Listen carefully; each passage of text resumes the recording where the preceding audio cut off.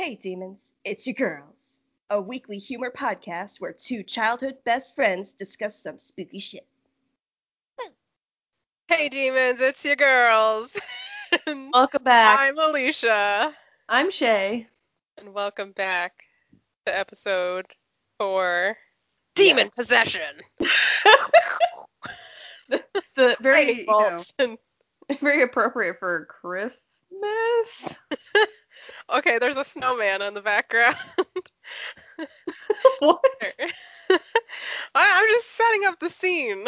There's a snowman outside, but it's dark and spooky, and there's a thunderstorm for some reason. And yeah, there's Christmas lights on the house, and yeah, it's Christmas time. It's Time, spooky time. time to be possessed. So, we hope you all can come and enjoy the demon possessions with us. It's going to be an exciting episode. So, we have some stories, some spook stories to tell. Yeah. Well, I definitely have a story. Yeah. Okay. So do you wanna go first with your story, or Yeah, or should I? I'll go first with my little story. So, Okay. my little story, it happened a couple nights ago. As you know, we've been kicking our cats out at night when we go to sleep because they just cause too much havoc. Mm-hmm. Chevy and Boa are just too crazy, so we kick them out. Well, in the morning, if they if they hear my alarm go off, Boa will like sit at the door and meow and want in. And there was one morning where it must have been the weekend because the alarm didn't go off, but it was around that time.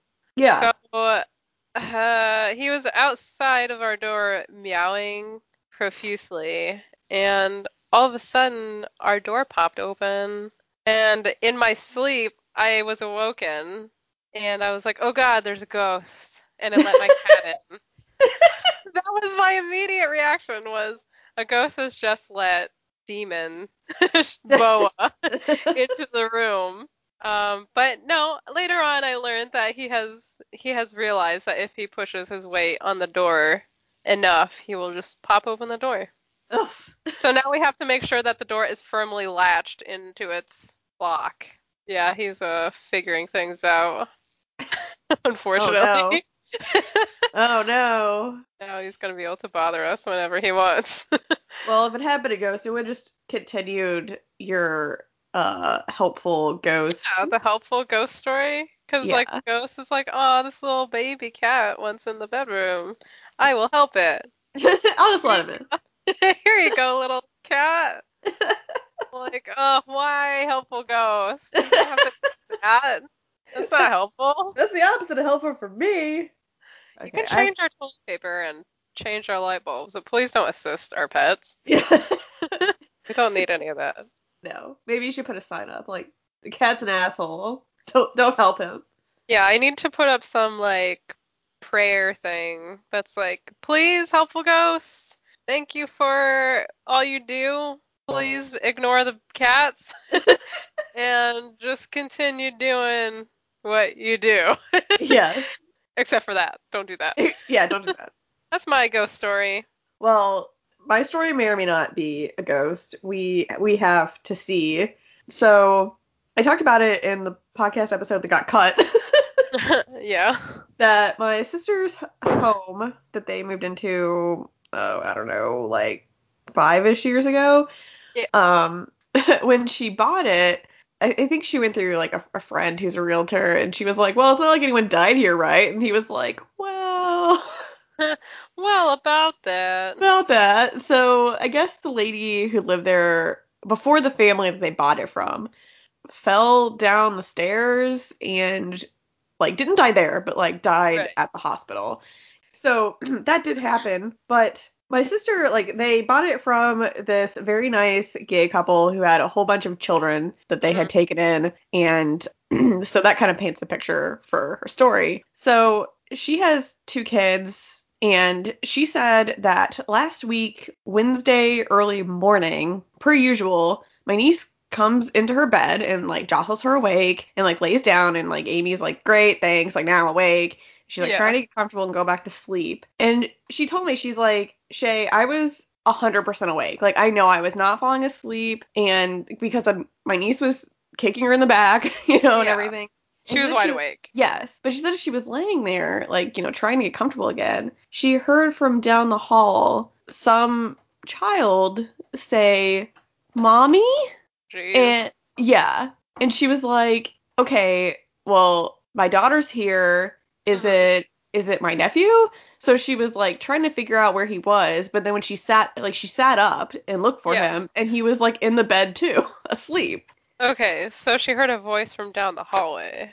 Yes. And it was clearly mommy, like a kid who had Uh-huh. woken up for like a bad dream and was calling for their Yeah. mother. And like she swore to me that they have no dolls or toys that say mommy.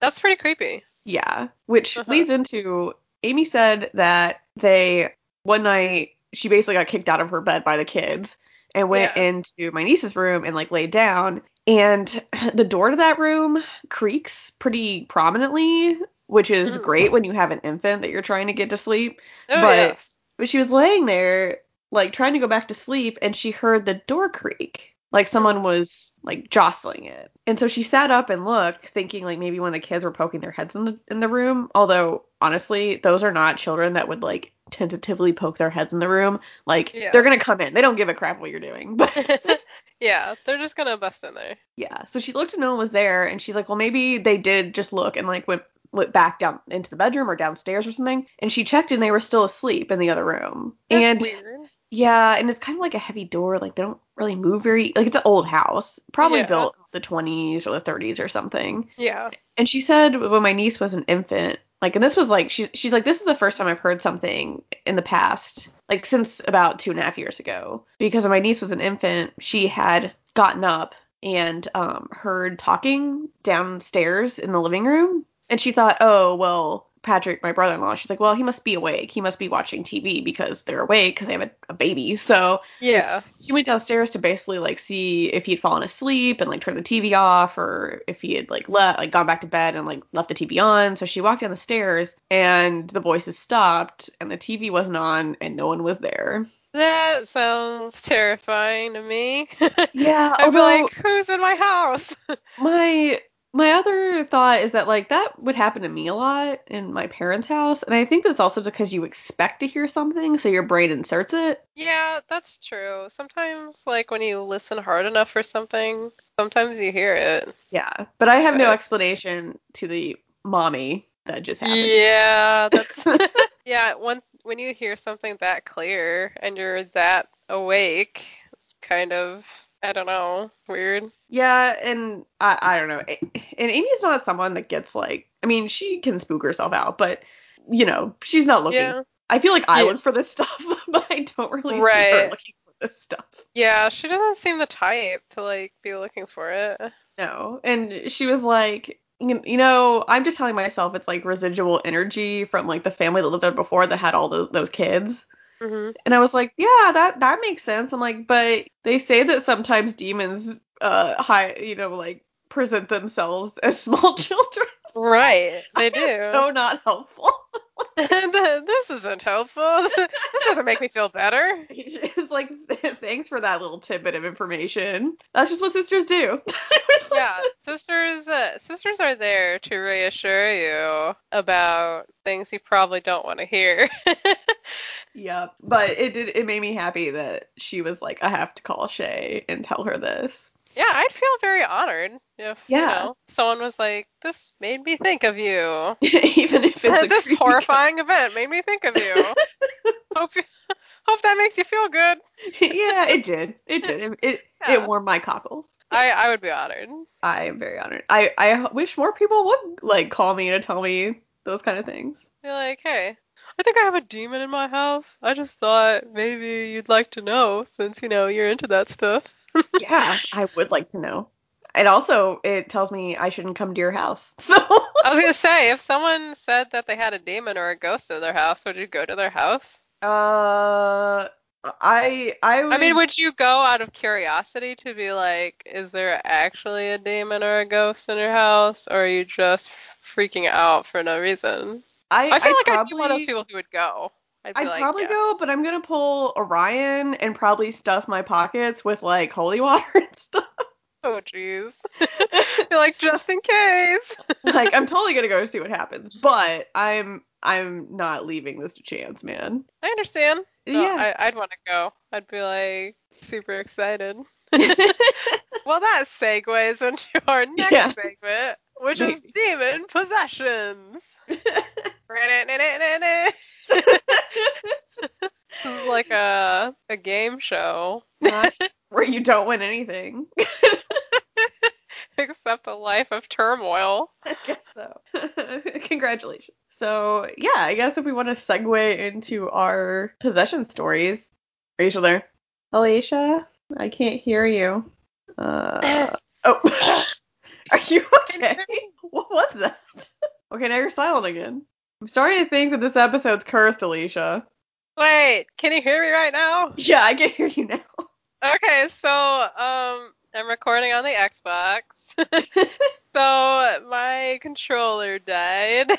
Well, I'm glad that that's the explanation because I was like, what's wrong with this episode? We can't even, like, your computer goes down or Maybe, yeah, maybe this episode is cursed and we're not supposed to actually record it. well, But I we're guess, gonna do it yeah. anyway, because fuck that.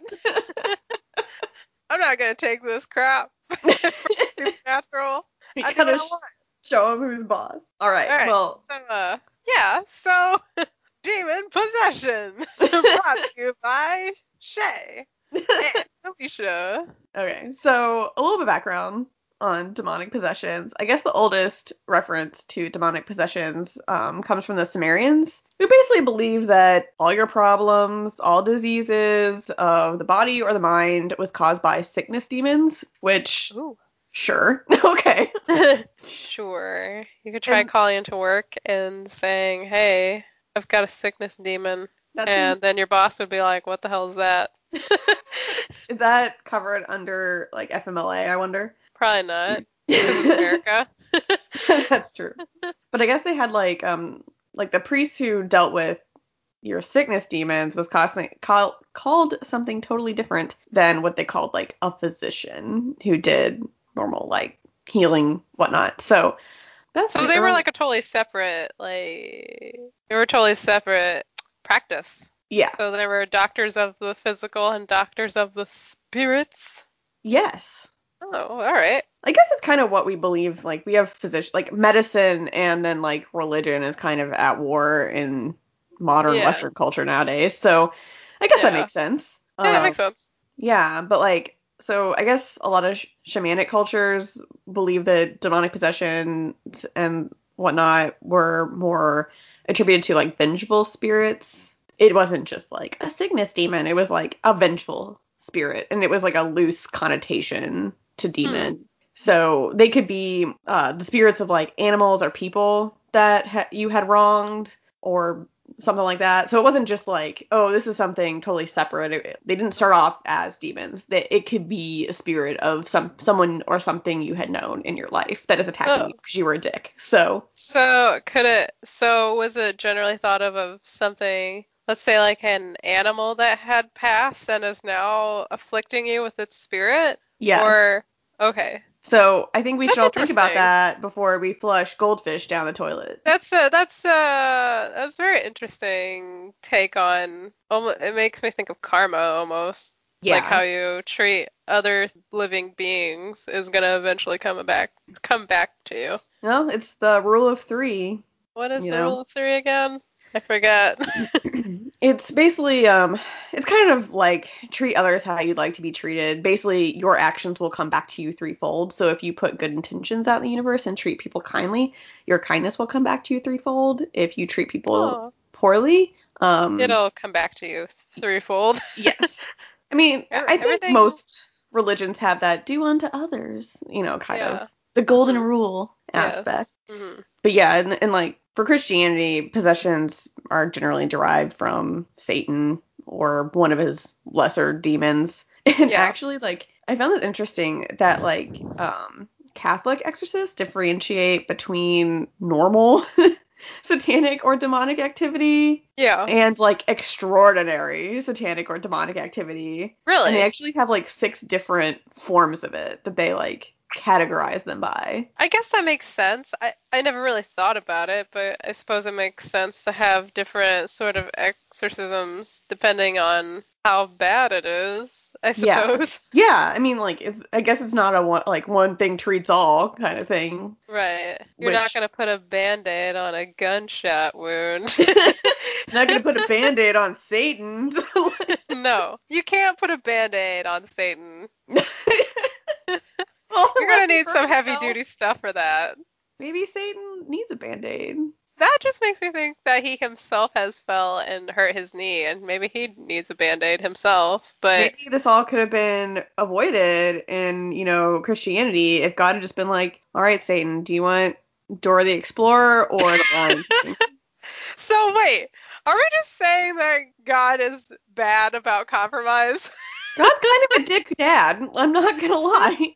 He's a little bit of an absentee father, and I don't really blame Lucifer for being upset. But anyway. I mean, all Lucifer wanted was his attention too. Well, he also thought humans were dirty little creatures, so I mean. Yeah, but I mean, I guess if your creator made you this glorious being of light and then made these little creatures of dirt, I mean, you might come to the conclusion that you are a little bit better. And the creatures of dirt probably would agree with you. But your creator is giving them like way more attention than you. It's kind of I like mean, when the I new think he baby just comes needed around. I think God just needed to balance that a bit. He He wasn't just he needed wasn't very good to at that. he No. needed to balance his time because it's like children. It's like children when you create your firstborn and then your secondborn or thirdborn or whatever, you need to give them equal attention because sometimes when you have more children, your firstborn might get jealous. You gotta show some fairness to them. I guess it didn't happen. And now Satan and his little cohorts are like, we're gonna bully the humans by possessing them. Pretty much. So, before I started researching some of this, and I guess I didn't really find an answer, but I want your opinion on it. Okay. Do you, and I think it's obvious, someone who's religious or spiritual, do you assume that they're more prone to demonic possession versus someone who's like really skeptical about demonic beings? Like, have there been any known cases of skeptical, non-religious people being possessed by demons? I don't know. That's a good question. I feel like it would prove a lot more if a skeptic was somehow possessed Yeah, by a that's demon than someone who's somewhat religious. yeah, because like most of the cases I know of, it's people who grew up in extremely religious societies or were deeply religious themselves. Or I'd like to think it's all mental illness, but then again, there are other times where it's like you're trying so hard to treat the mental illness and nothing's happening, and some of the stuff that people report happening is like I don't think people can do that normally. The few things that surprise me are things that include speaking different languages. Hmm. That's one thing that makes me wonder what the fuck is going on. Because you don't just wake up and start speaking. If you're some English dude, you don't just wake up and start speaking. Well, maybe you do. French, German, and Latin. I don't know. I don't know. Maybe they. Part of me is like, well, maybe they've had some previous training and they're just saying the words that they know. But then another part of me thinks, well, they know all of those? I just don't. I think that issue in particular, which I don't know how many cases there have been like that, where the person starts speaking different languages. I'm not talking about gibberish. I'm talking about language that people can actually understand. Yeah, like you're not talking about like glossolalia, the whole speaking in tugs thing, which is Yeah. just gibberish. You're talking about like, oh, suddenly I can. Understandable language that Yeah, someone could be like, oh, that's what they're saying, and I don't yeah, know why they're saying it. But yeah. I suppose, I mean, did you want to go first with your story? I guess so, because I think you went first last time, so I can go first this time. Okay. The story I picked, I tried to find one that isn't like I don't know, I haven't heard a whole bunch about it. Hmm. So I picked the Witch of Groton, which is Elizabeth Knapp, who was 16 years old when she supposedly was possessed. This happened in Groton, Massachusetts, which was part of the Massachusetts Bay Colony from October 30th of 1671 to January 12th of 1672. Okay. Which, I thought this was interesting. It occurred 20 years before the Salem witch trials. Yeah. So basically, So way before the whole witch scare was going on. yeah. And what I found interesting about this also was, I mean, the way it was approached was interesting, but when you hear about the Salem witch trials, you think, oh, well, gosh, so many people died because they're like witch, but Yeah. this girl she wasn't killed. Like there wasn't some big fervor that swept through the town. And So did her community know about her condition? oh yeah. Or Yeah. okay. Yeah. And it might have been because she was so young that she got away with it. And it might Yeah. have also been her employer. Because she was a servant in the household of Samuel Willard, who was a prominent reverend Yeah. of Groton. And Groton was like overwhelmingly strictly religious, predominantly Puritan, and held the views that women should contribute to the community labor. So she was part of this very religious community. She was a servant in the household of the reverend.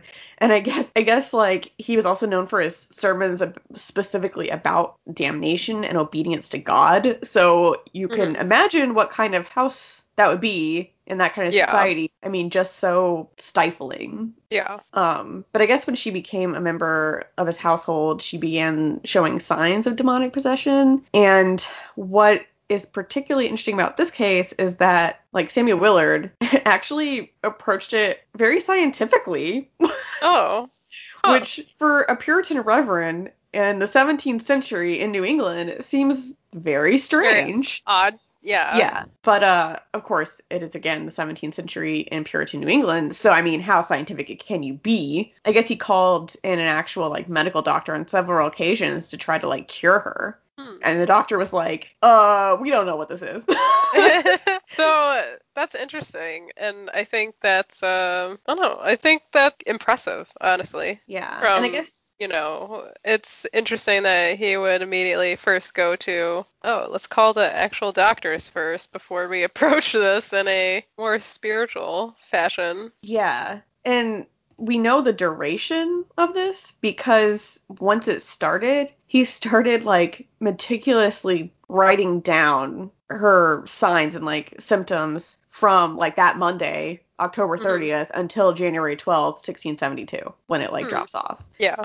And we know about it because he sent letters, I guess, of this to Cotton Mather, who I take it was like very well known pamphleteer and I think also he might have also been a reverend. I can't remember off the top of my head, but he wrote about it or included it in his like book or pamphlet, the Magnalia Christi Americana. Yeah. So everything we know, like Cotton Mather's account, is based on the journals that Samuel Willard kept from this time period. But I guess like when it started, she first like began to complain of like pains in her body, I guess like muscle aches. Yeah. And she would just grab certain parts of her body and like yell out about it and like complain that something was strangling her. Now would she be like, Satan has me? Or I guess not at first. At first it was just Okay. like these phantom pains, and then she would have like emotional fits where like she would cry and scream and like have hallucinations. And she claimed that she would see people like walking around her or a man floating above her bed,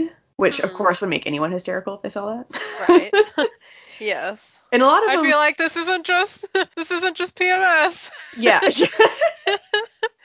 Something's happening. Yeah, you don't normally like try to throw yourself into a fire because of PMS, but I don't know. Everyone has different symptoms. Right. But I guess she did try to throw herself into a fire at one point. Jeez. But I guess the first Sunday after like she started showing the symptoms, she started contorting herself. And it took like 3 or 4 people to hold her down, which is always interesting to me in like these possession stories. And I know when people are having seizures and stuff, you're just stronger because you have no control over your muscles and the strength you're putting into them. But if you're consciously aware of what you're doing, like if this is an act, I feel like it'd be hard to exert that amount of force. Yeah, when it comes to the contorting, because there are other cases of demon possessions that mention that, I guess I just wonder what's going on, because that's another freaky aspect to it. Yeah. I don't know if because I mean the brain is a very powerful thing, so Mm-hmm. I don't know if they've hyped themselves up so much that they can just do this, or what exactly, or if it's like a medical condition that's happening to them. Yeah. I don't Yeah. know, but it's very strange and obviously creepy. And I guess Mathers wrote about that time, or that particular fit. Like, in the town of Groton, one Elizabeth Knapp was taken after a very strange manner, sometimes weeping, sometimes laughing, sometimes roaring, with violent agitations, crying out, "Money, money!" Many, many. As we all do. As we all do when payday comes around. Yes. Her tongue would be for many hours together drawn like a semicircle up to the roof of her mouth, so that no fingers applied unto it could remove it. 6 men were scarce able to hold her in some of her fits, but she would skip about the house, yelling and howling, looking hideously. They're like, geez, but get yourself together, girl. You need to stop this right now. Well, like, okay, so he wrote that she said money, money, which another account said that she yelled out, like, money, money, sin and misery, misery. This sounds like a song she's trying to make up. Money, money, sins and misery. Money, money, gonna get that payday today. We've totally misinterpreted. That's our version. We should put that on Wikipedia. She was actually trying to make up a song. No one understood it, so they all just said she was possessed. And She just okay, freestyle dancing. They were trying to hold her down. so so you said that they were trying to pry her tongue from the roof of her mouth? I guess that's what he wrote Ha- down. If someone was trying to do that to me, I'd be like, "Stop it, bitch! Stop trying to just get your hand out of my mouth." Well, if that's the I case, would. why would you hold your tongue to the roof of your mouth for that long anyway? Like for Well, hours. so maybe that's just how she likes it. How she likes to position her tongue in her mouth. I don't know. Yeah, because Oh I wait, know I how find did it they very know? comfortable So with that. how did they know she's doing it if her mouth is closed? Or would she just okay, wait. If she was making spooky face, not with the eyes. I mean, her eyes would be open, obviously. If she was staring at you and she had her mouth open, that's Yeah. spooky face. But if she Uh-huh. had her tongue at the roof of her mouth, you'd have to look kind of close, wouldn't you? Maybe, I I don't mean, know. I mean, if her tongue wasn't sticking out, if she would just fucking staring at you with her tongue on the roof of her mouth. I don't know. I wouldn't be brave enough to reach my hand into Spooky Face mouth and try to pry it down. I don't know. I don't know what the motivation is here with that. Where they like, look here, young lady, you better stop this behavior right now. I'm gonna get this tongue down on your mouth, and you're gonna stop. And she was just like, no, you ain't. I don't know. It's just weird. Yeah, that, I mean, again, it's very strange. I don't know why you would do that. Like, I don't know why a normal person would do that for hours. And then, like, that's why it's a possession. Yeah. So, I'm like, okay, so they've been trying to do all this. So she's been freaking out and being weird. well, and the whole, So, oh, go yeah. ahead. Well, the whole time, like, the thing also about, like, Puritan culture slash religion was that, like, they relied on confession. Yeah. So this whole time, they're also, like, harassing her to confess her sins and, like, explain why she's doing this and, like about her, meetings with the devil and if she had Yeah. meetings with the devil and all this stuff. And I guess she's under this pressure, she gave the true and real occasion, quote unquote, of like her fits. Okay. And her explanation was that the devil had frequently appeared to her in the past 3 years and offered her money, silks, fine clothes, and ease from her labor and other items of youthful fancy, particularly on her walks from the Willard home to her parents after work in the evening. And the meetings were infrequent at first, but had become a daily occurrence. Which, I'm just imagining this little Puritan girl walking back home and like, fucking Satan comes out of the bush. She's like, "Hey, little girl, you want Hey. you want some fine silks and ease from your manual labor?" Okay.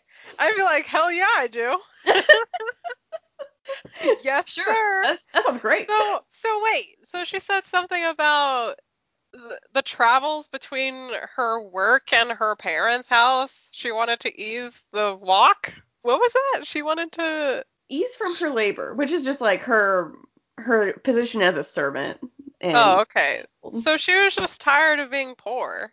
yeah, Okay, so I mean, anyone can relate to that. And basically. to some dude, who knows if it's Satan, all right? Maybe it's a creeper. Maybe it's a Suta.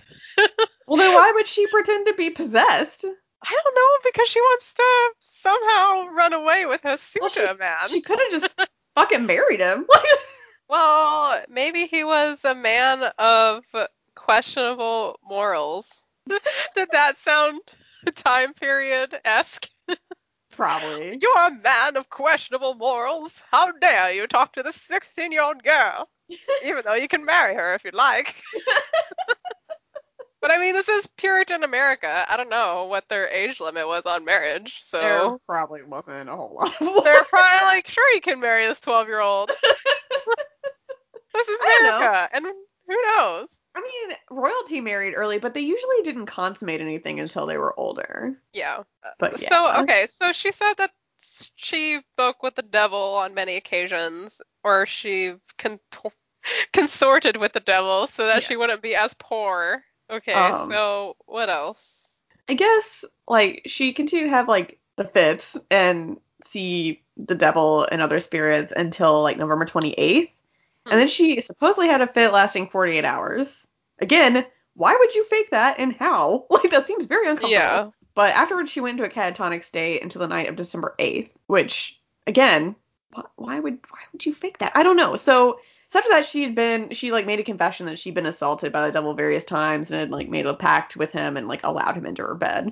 Yeah. And I guess she spent a lot of time like yelling at the minister. And it got to the point where I guess he stopped writing for a little bit and then they began again on January 10th where he spoke with her and she told him that the devil had control of her body and that he was more powerful than she was and that she said that he also took hold of her speech and she had no control over anything that she was saying or doing and that the next night she Okay. went into like a hysterical crying fit and called for Willard the reverend Okay. Yeah. and I don't know, I guess she just cried and like carried on for hours until she was catatonic again on January 15th and I guess that's when he ends his journal because he was like I'm gonna leave this for people who are more learned, aged, and judicious than he was.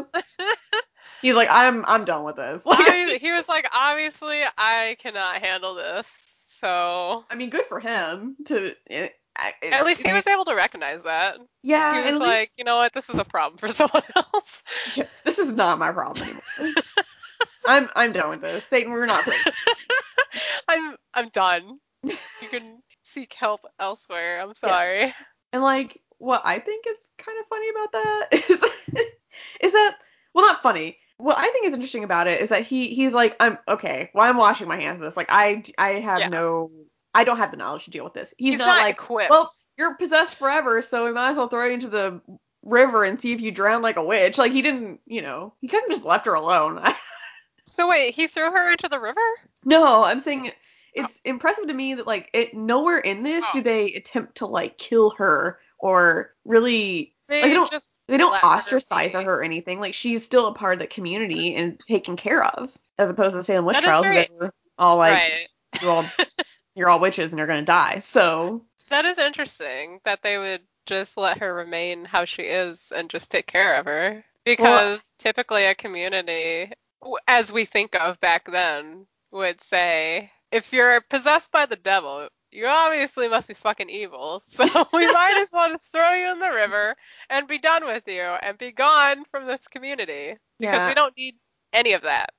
Well, my theory is that because of her age and because of the fact that like she said her explanation of it kind of sounds like she kind of was like, it's not me, it's Satan, and I don't have control over myself. So Uh-huh. any like horrible thing I've said is not me. Like I'm just a young girl who was lured by sinful things by Satan and pity me, you know, like. Yeah. So did she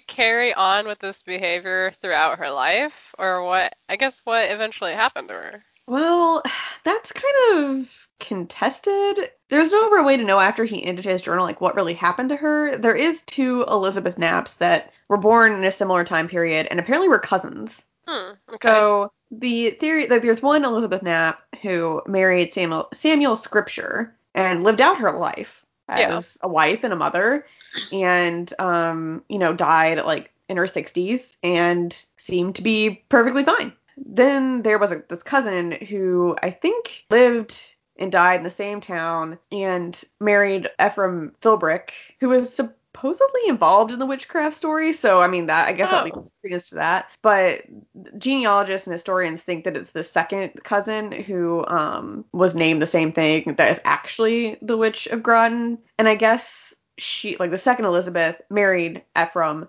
had no children, and died not long after she got married. So Hmm. she died pretty young still. That's pretty sad. Yeah, I don't know. I think that that's probably what happened, is that it was this cousin and not the first one, because Yeah. I guess a lot of like the family genealogists who look into it, they were like, well, we find it hard to believe that this first Elizabeth, who lived so long and had just like thousands of descendants, Yeah. that this wasn't written about later on. Like no Right. one acknowledged this. It seems like it would be weird it wasn't written down in family history. Whereas this Right. cousin who had no children and died fairly young, like we don't know what happened to her, and Yeah. they just feel like So it's it's more more likely. likely that Yeah. it was her. Yeah. And I mean, there are some possible, like, I tried to look into what people think the causes were for this Hmm. and everything, which Willard, the Reverend, he wrote in his journal 4 points of why he thought that it was a valid possession case.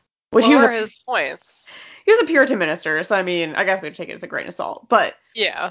his first point was that he didn't think it was fake because her distemper had like no way to be faked, because he thought Okay. it was physically impossible for her to fake her actions, Yeah. considering the comatose state and her strength and everything. Yeah. Which that always gets me too. So I guess I understand that one. The second is whether or not her actions were like her natural actions or like diabolical in nature, which he thinks because of the length of her like convulsions and her fits, he didn't believe that they were of like a physical origin. And then his third was that even though a lot of people were skeptical that the devil was talking through her, he was convinced because he stated that on several occasions she spoke with her mouth closed Hmm. and that her throat Okay. would swell up and that the voices he heard were not Elizabeth's voice. She could just have been a very talented ventriloquist. She was a young woman of many talents. Yeah.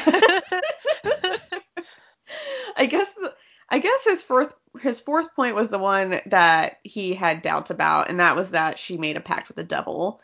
Hmm. Because I guess her stories about it changed a lot. Like what happened during those meetings changed a lot, Yeah. and everything. So he was unconvinced that she actually had made a pact with the devil, and that might have just been something that she was saying. Um, Right. That's interesting that he was doubtful of it. yeah. Well, and what is doubly interesting to me is that he went on to give sermons in the village Uh-huh. of Salem during the trials and Huh. used this case. He discredited evidence of conviction for several of the women during the trials and stated that they should be held in a fair and legal way. Yeah. Huh. So, yeah, I mean So that's this spiritual man was actually very level-headed about everything. oh yeah, it seems like it. I mean, he seems like he really thought about it and he didn't feel like it was her fault, and he I don't know, gave I think that's interesting and it's kind of admirable because usually I feel like in most cases of demon possession when there's like a spiritual leader involved, I feel like plenty of them think, "Oh yeah. Yeah, that's probably Satan." yeah. I feel like a lot of them don't really, or I'm sure some of them have their doubts, but they seem to play up the whole Satan demon card. Yeah, which I don't know. I mean, he might have just been very well aware of the environment this was coming from, Yeah. which honestly I think that's what was happening here, because I guess like witchcraft at that time was not like an idol belief. It wasn't Right. like just a superstition. It was believed by educated individuals. Uh-huh. Like the colonists viewed the presence of witches as a sign of like the wrath of God. And from a Puritan perspective, like Elizabeth's possession was more of a result of her discontent with her status in life and Yeah.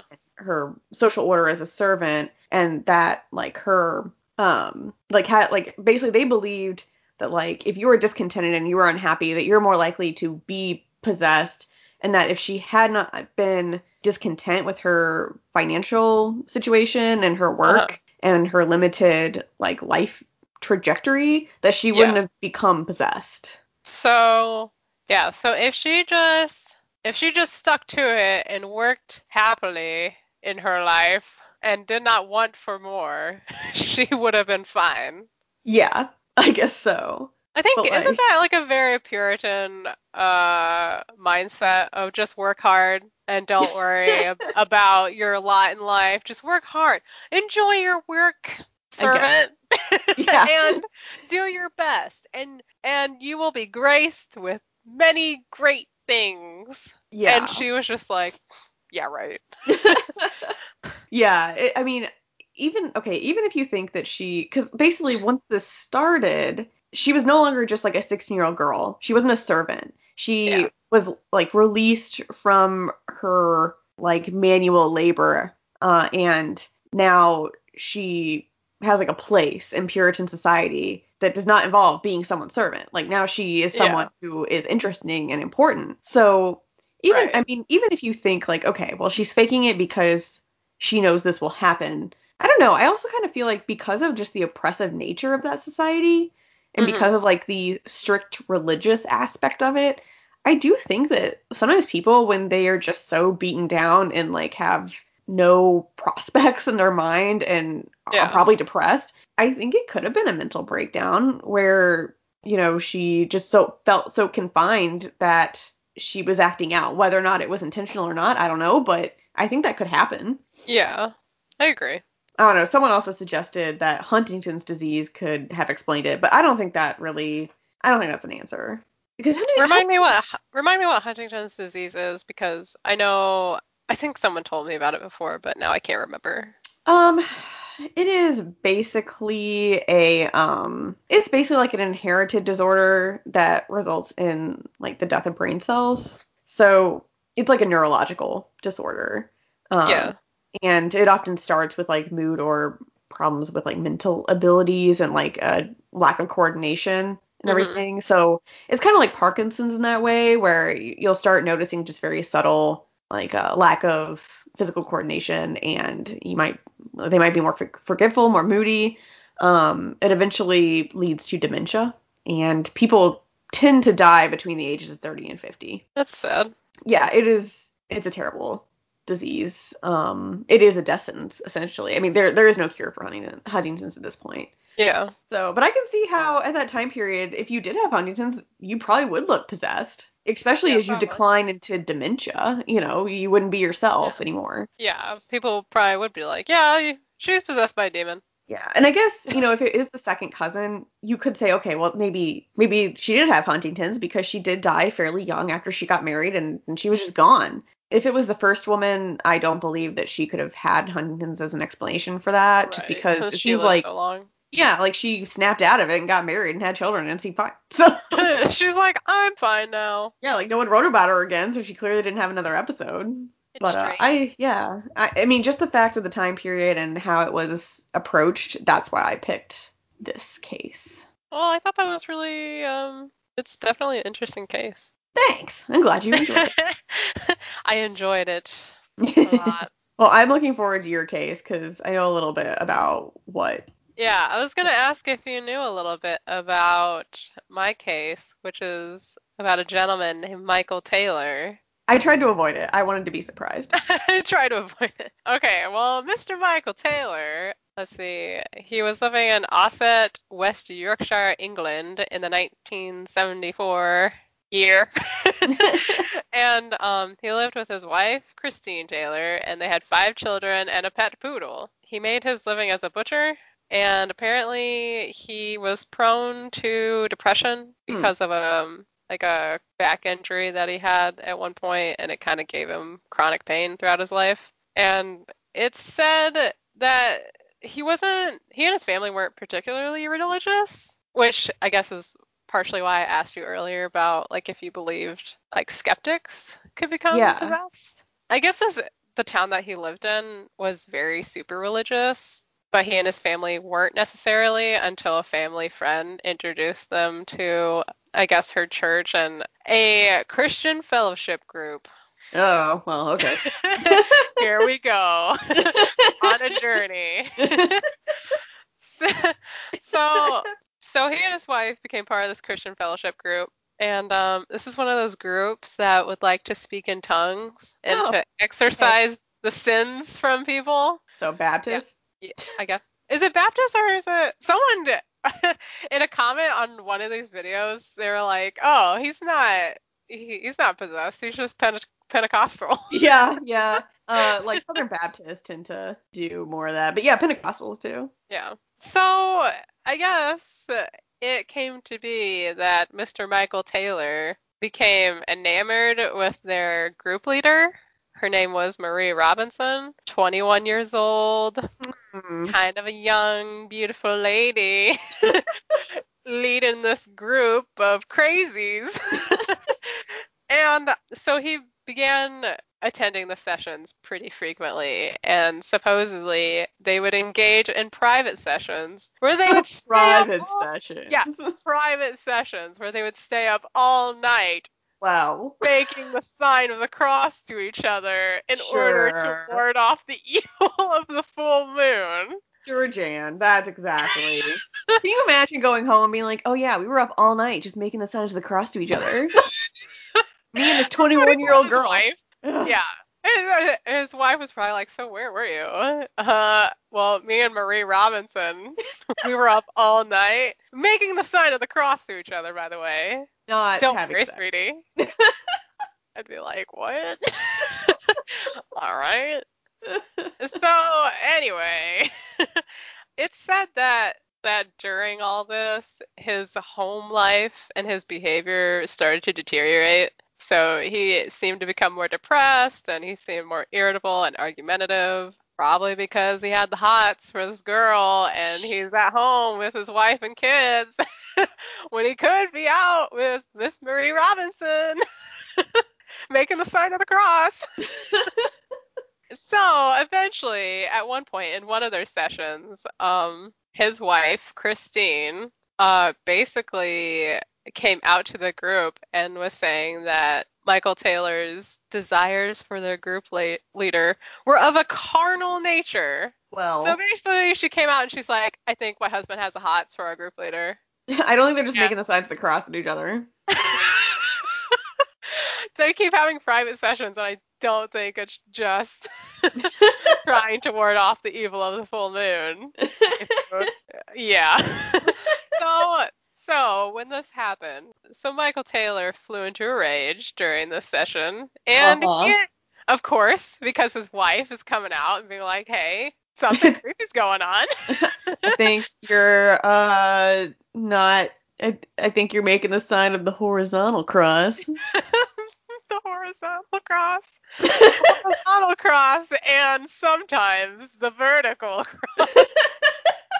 Yeah, so he got pissed, obviously, and he admitted that he felt like there was an evil within him.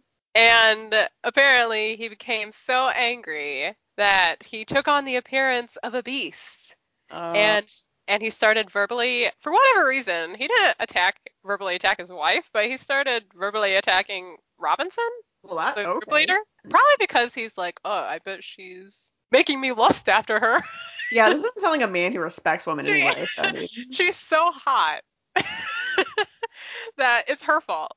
that's some Anyway, what's the guy from yeah, that's some Claude Frollo shit. Claude Frillo, what did he say before? That's from the Hunchback of Notre Dame. I'm gonna be honest, I didn't watch that movie. Oh. I'm probably like the one person on Earth who never watched that movie. He basically wants to kill Esmeralda because she's too hot. Oh yeah, is he the weird? He's not a priest, is he? Or is he a priest?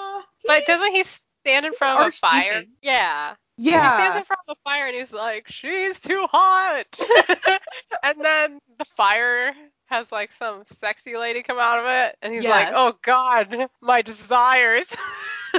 And yeah, but yeah, Frollo. basically that's the card he's pulling right now. He's a Frollo. Yeah. Don't be a Frollo. No, don't.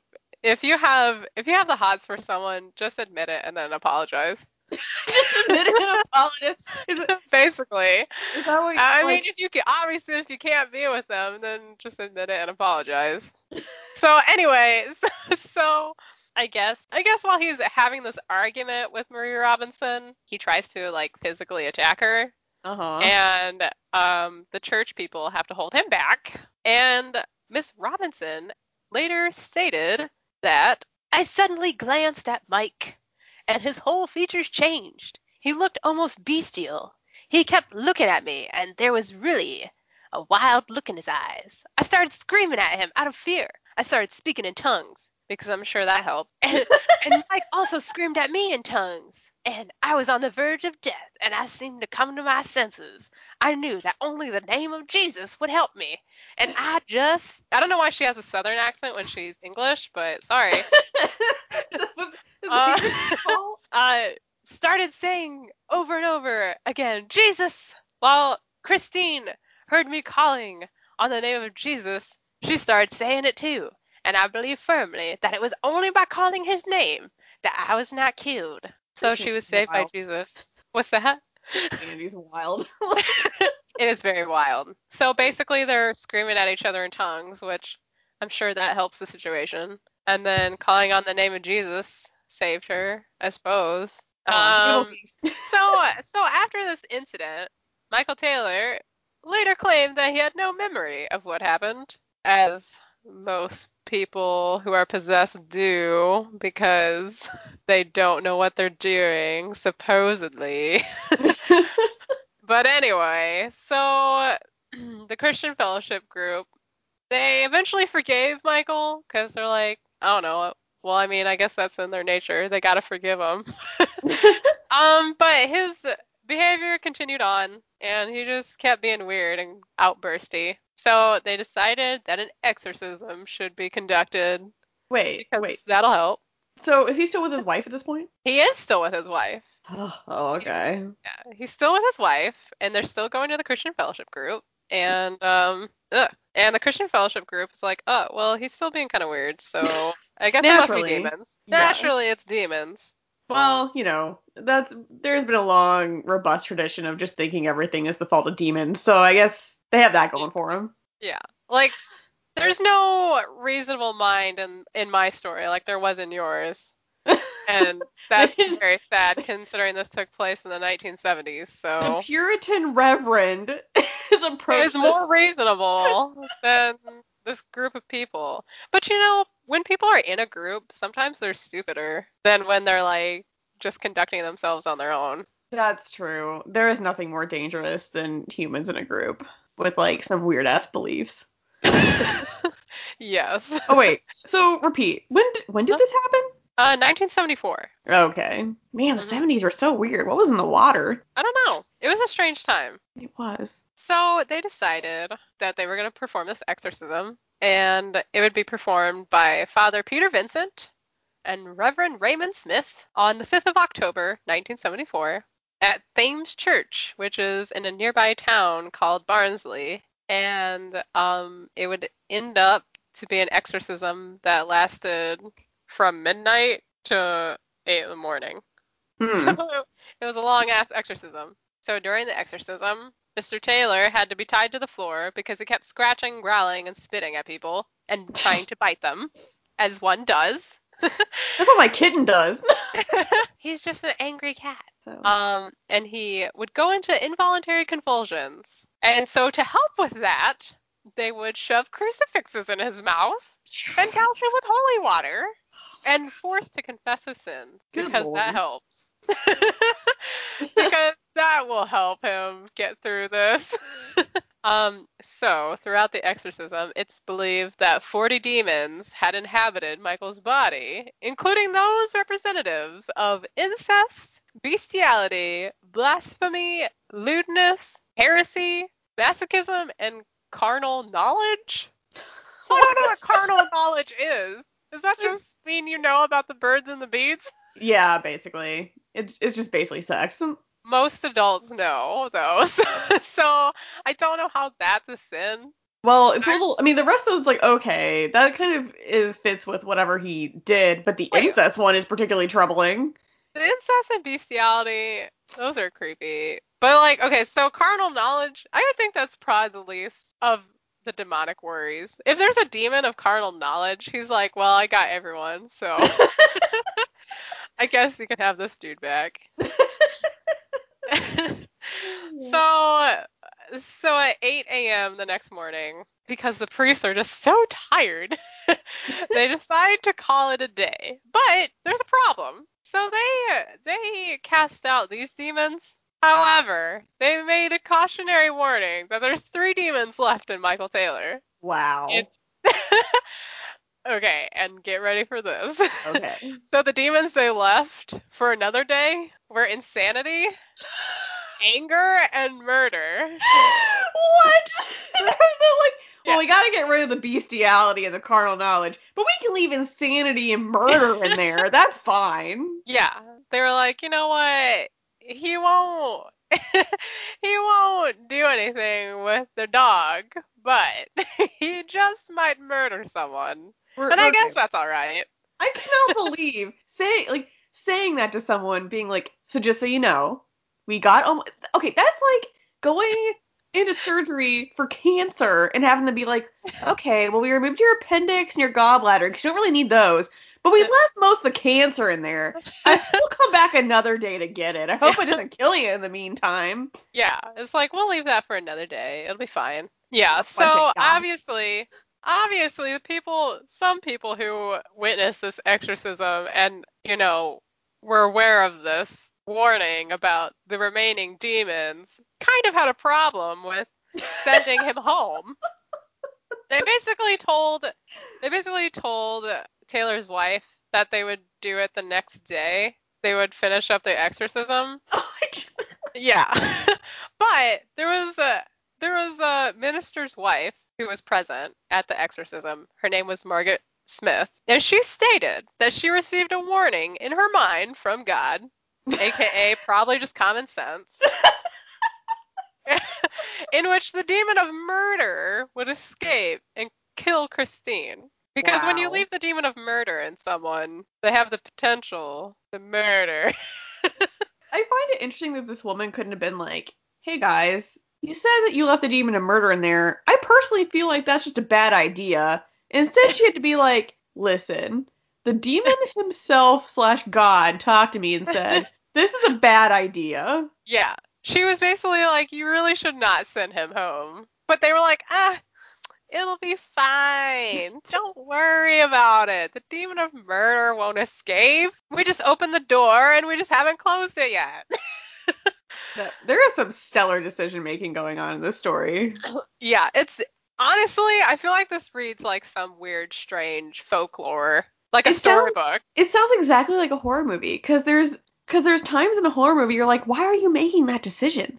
Like in Yeah. Paranormal Activity, when the medium comes in and he's like, well, I'm leaving. I don't want anything to do with this. You'll be fine. Yeah, and it's like, wait, where are you going?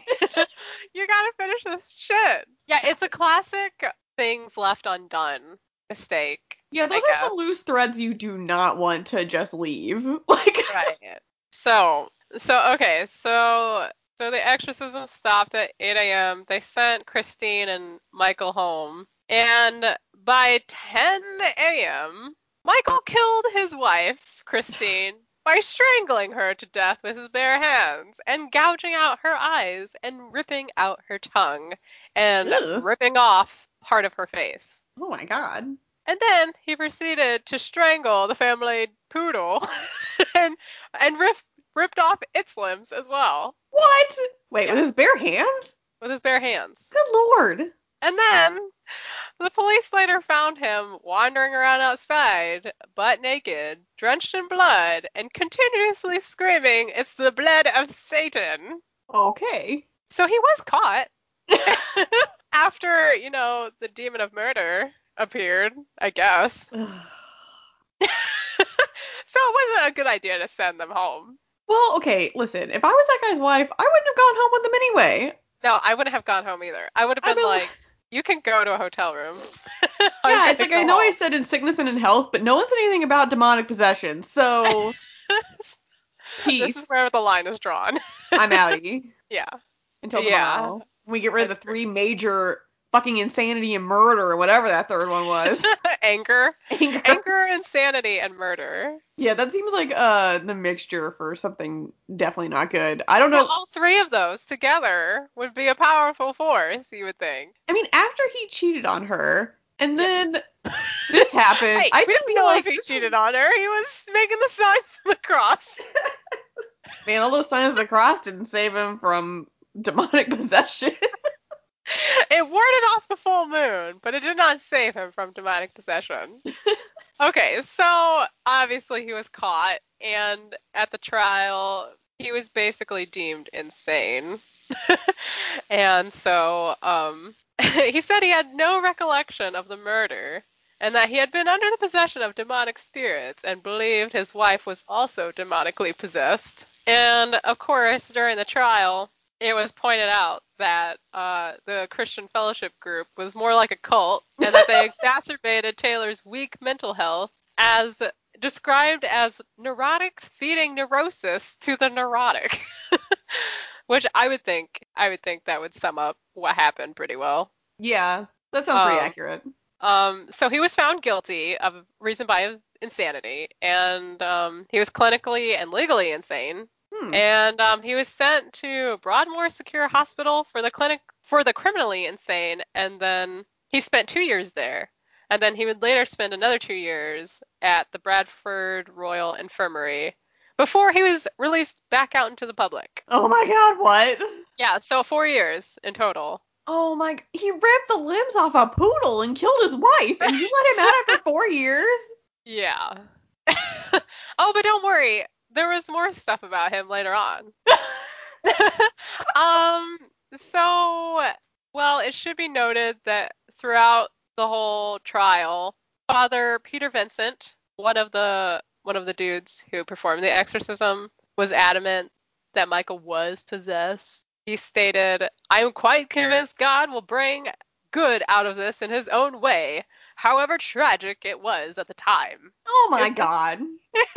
if the psychiatrist said this crime would not have been committed but for the exorcism, that seems a rather strange thing to say. People will draw their own conclusions." Yes, they will, buddy. Well, so after his release, Michael Taylor attempted suicide 4 times. And then in 2005, he was convicted of sexually harassing an underage girl and then served a 3-year sentence of community service and psychiatric treatment. But then after that, we don't know what happened to him. So So wait, he he can could still be just out still be out. there? Yeah, he could still be out there. Okay, where was this again? Ossett, West Yorkshire in England. Oh. And I mean, he could be anywhere, I suppose, by now, but I'm Ugh. assuming he's still in England somewhere.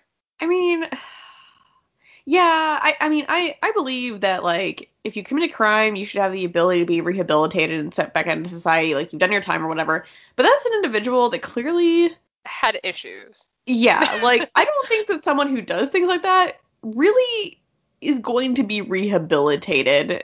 Like, not with constant, like, supervision that he's taking his medications and everything, Yeah, I think if this was like a case of severe depression or something going on mentally, then I mean it's pretty bad when that escalates to murder.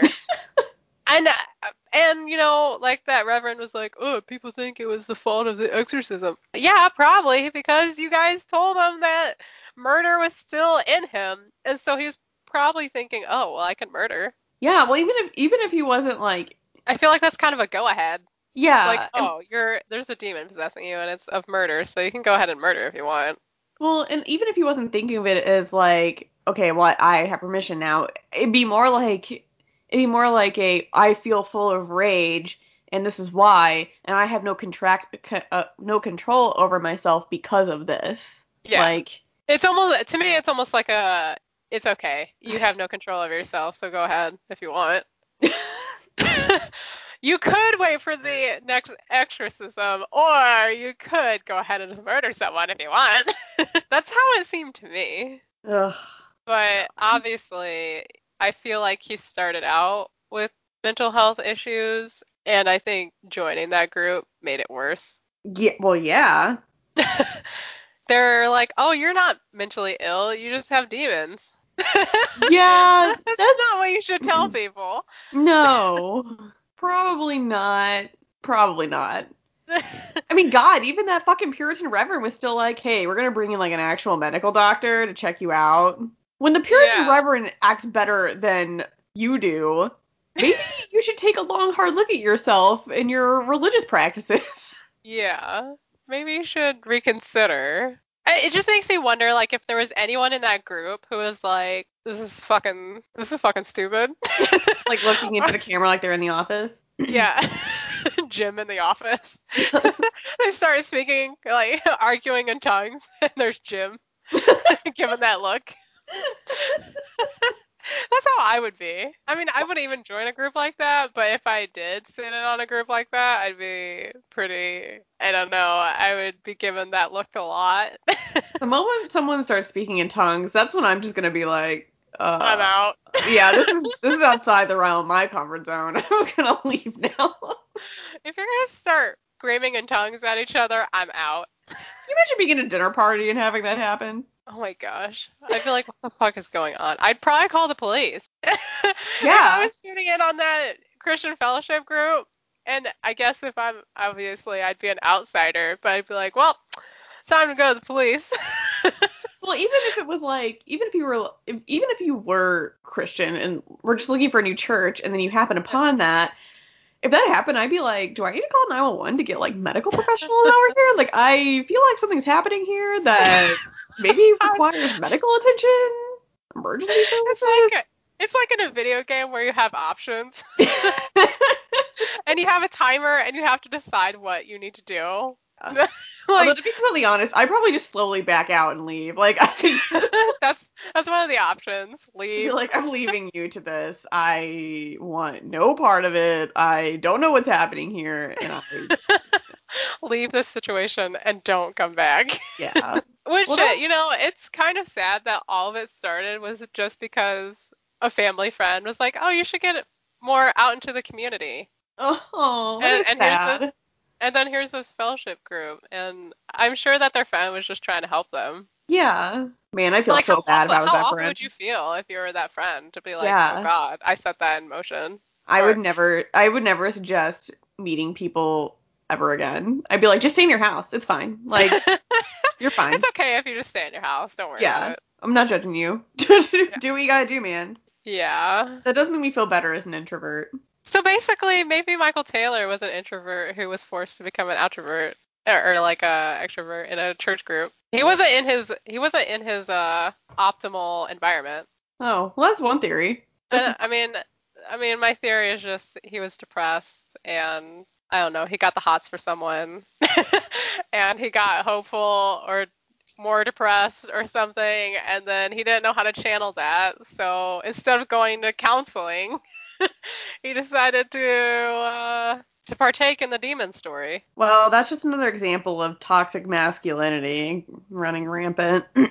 Yeah, that too. Well, I mean, he doesn't. I mean, I say that because you said like he didn't know what to do. Well, Yeah, he like didn't know what to do. he couldn't categorize his feelings enough to go to his wife and be like, "Hey, I'm feeling unfulfilled in our marriage. I feel like we should Yeah. talk this out." Instead, he's like, "I need to go make the signs of the cross to this woman, and then get ragefully mad when it's brought up, and I'm confronted with my poor behavior." Yeah, I thought it was interesting how the thing that I thought was weird was how he got angry at her, the group leader, instead of being angry at maybe his wife. I mean, I'm sure he Who was brought it up? upset. Yeah, I'm sure he was upset at his wife for bringing it up, but then he got angry at the group leader. And I honestly, I mean, who knows what the hell happened between them? I don't know if, this Marie Robinson, if she ever said anything to Christine or what, who knows? Yeah, maybe he But thought that she ratted him out to his wife. maybe. Maybe she was just like, hey,